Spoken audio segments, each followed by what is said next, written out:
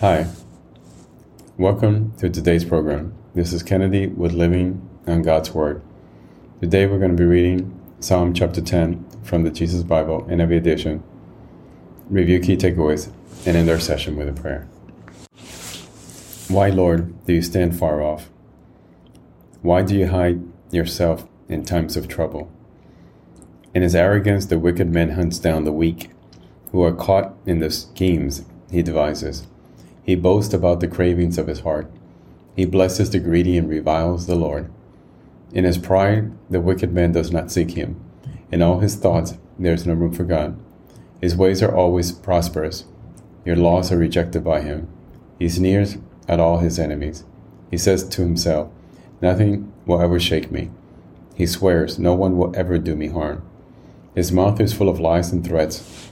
Trouble and evil are under his tongue. He lies in wait near the villages. From ambush he murders the innocent. His eyes watch in secret for his victims. Like a lion in cover he lies in wait. He lies in wait to catch the helpless. He catches the helpless and drags them off in his net. His victims are crushed. They collapse. They fall under his strength. He says to himself, God will never notice. He covers his face and never sees. Arise, Lord. Lift up your hand. O God, do not forget the helpless. Why does the wicked man revile God?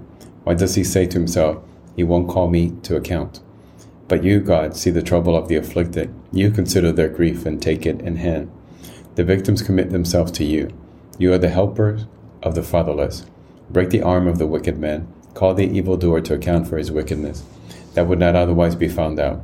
The Lord is king forever and ever. The nations will perish from his land. You, Lord, hear the desire of the afflicted.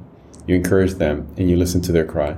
Defend the fatherless and the oppressed, so that mere earthly mortals will never again strike terror.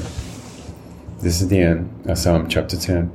So here again, David continues his worship to the Lord and acknowledging his almighty and his omnipotence. He continues to talk about his righteousness and how he seeks out the evildoers to make sure they don't conquer and they don't triumph forever in the earth. That even though they're focused on material things and prosperity, that their reign will come to an end, and we who are his family will always prosper. So let us pray. Father God, thank you again for your guidance. Thank you for letting us know that we are your children, that we belong to you, that we're safe in you, and no matter what happens, that you have a plan. And we may not understand that plan, but there is a plan, and all we need to do is put our trust and faith in Jesus, in you, Lord.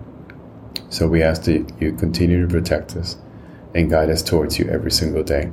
We pray this in Jesus' name. Amen. This concludes today's reading and interpretation of Psalm chapter 10. We hope that you will join us again tomorrow. God bless you. This is Kennedy, your brother in Christ, always.